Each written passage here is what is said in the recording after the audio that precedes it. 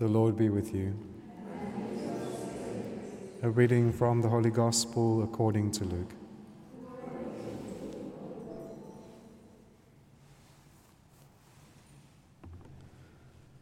The 70 returned with joy, saying, "Lord, even the demons are subject to us in your name." And Jesus said to them, "I saw Satan fall like lightning from heaven. Behold, I have given you authority to tread upon serpents and scorpions, and over all the power of the enemy, and nothing shall hurt you. Nevertheless, do not rejoice in this, that the spirits are subject to you, but rejoice that your names are written in heaven." In that same hour he rejoiced in the Holy Spirit and said, "I thank thee, Father, Lord of heaven and earth, that thou hast hidden these things from the wise and understanding, and revealed them to babes. Yea, Father, for such was thy gracious will. All things have been delivered to me by my Father, and no one knows who the Son is except the Father, or who the Father is except the Son, and anyone to whom the Son chooses to reveal him." Then turning to the disciples, he said privately, "Blessed are the eyes which see what you see. For I tell you that many prophets and kings desired to see what you see and did not see it, and to hear what you hear and did not hear it." The Gospel of the Lord.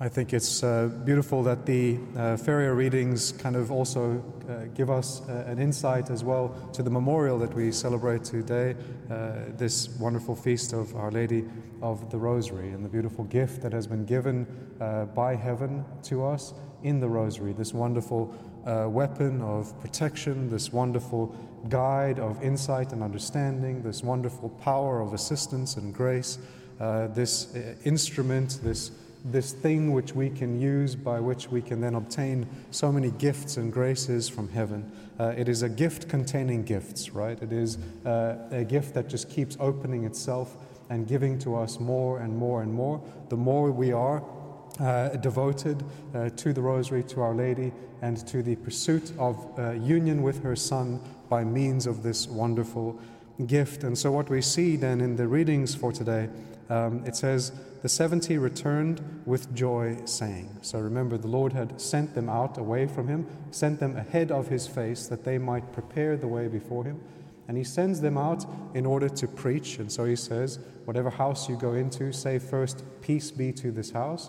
And then we see that what he does, he not only tells them what to say, but their own words then become infused with the same power of Christ's words. So he shows that he is able to mediate his power through human instruments, and he is giving an example through what he is doing for what he will do in his church, that the church will truly be an instrument of the power of God. And we see already in the gospel that the Lord wants and wills to do this, to work through human instruments with his power.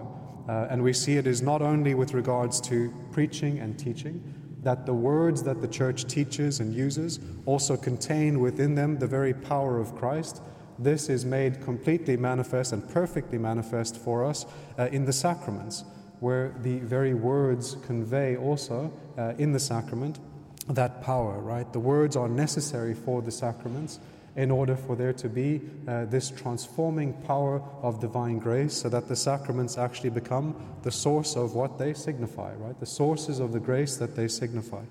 And so we can see that the disciples have been sent out so that their words contain this power, but not only that, they have also this authority over evil. They also have power to heal everything. The Lord gives himself completely to his apostles in his power, in his wisdom, in his understanding, and now he works through them freely. He works through them freely. They go out to accomplish his will, and now what happens is they return to him rejoicing. They rejoice because they know that this has not come from themselves, but God himself is working through them. And so they come back filled with joy, seeing that what used to be something terrifying to them, imagine all the experience that they would have had previous to this, especially in those days. We read from the gospel passages throughout the gospels, you see the abundance of possession and affliction by means of evil spirits. This would have been something that tormented God's people for so long. And now all of a sudden, all they have to do is go out and say the name of Jesus, and all of hell flees from them. All of that power pulls back from them. And so you can imagine this spirit of rejoicing in their souls as now they see the power of Christ's holy name, the holy name of Jesus. And so they come back in joy, rejoicing, and they say, Lord, even the demons are subject to us in your name. And the Lord, He accepts that they are rejoicing in this, but their rejoicing is not yet as high in terms of its object as it should be. So he is saying, don't rejoice in the fact that you might be over other creatures, or other creatures are subject to you. Rather rejoice in the fact that you are subject to God. Keep always your focus on the Heavenly Father. Focus on the fact that your names are written in heaven. That's the goal. That's what we want. And we want to draw as many as we can to conversion. That should be what causes rejoicing in us. We don't rejoice in the fall of God's creatures because He does not rejoice in the fall of His creatures. Even the demons, He doesn't rejoice in the fact that they fell from Him. Obviously not. And so what the Lord says is He speaks of the fall of not only the demons but the prince of demons. He says, I saw Satan fall like lightning from heaven. I saw this fall, but He doesn't rejoice in that. What He rejoices in, we see, He says, in that same hour, He rejoiced in the Holy Spirit, and He says, I thank Thee, Father. He rejoices in the Heavenly Father. And so He teaches us the things that we should have joy in, the things that we should seek. And so what He says to His disciples, yes, I saw Satan falling like lightning from heaven, and behold, I have given you this authority. Nevertheless, do not rejoice in this. So they have this true authority. They have this power that goes with them, with the holy name of Jesus, also by His will and by His command. But I think what's also interesting, especially given what we celebrate today, is the opposite extremes that exist, or the enmity, as Scripture calls it, that exists between Satan and between Our Lady. And so what we see in Satan is God's creature, the highest of His creatures, Lucifer, the angel of light. We see that in pride, what happens? He loses that position that he had by his creation. So created as the highest, he then falls to the lowest point. But then in Our Lady, we see almost the opposite.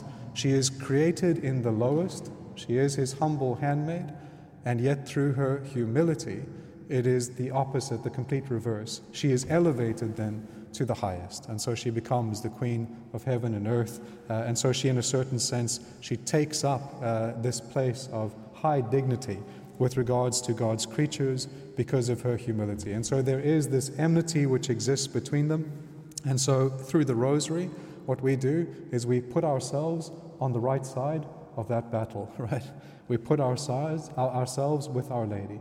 And so the Rosary is the weapon of the humble. The weapon of the humble. It is that by which so much can be achieved. It is also that by which God's victory can be won. And so we celebrate today that wonderful mystery of the gift that has been given to us. One last point as well, just with regards to the protection of the Rosary in individual human lives.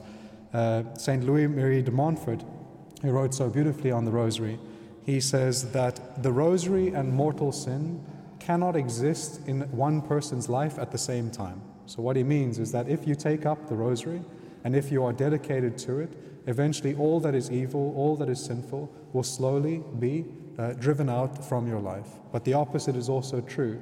If we give up that protection of Our Lady, if we give up the beautiful graces that come through the Rosary, then slowly sin often creeps back into someone's life. And so I think today is a good day, if we have maybe lost the habit of praying the Rosary, to decide again, to take it back up into our life on a daily basis, and through that beautiful mystery of grace that comes to us through the Rosary, to be protected and defended by God, but also to be led deeply into the mysteries of Christ, to come to know the Son, who is the one who then reveals to us the Father.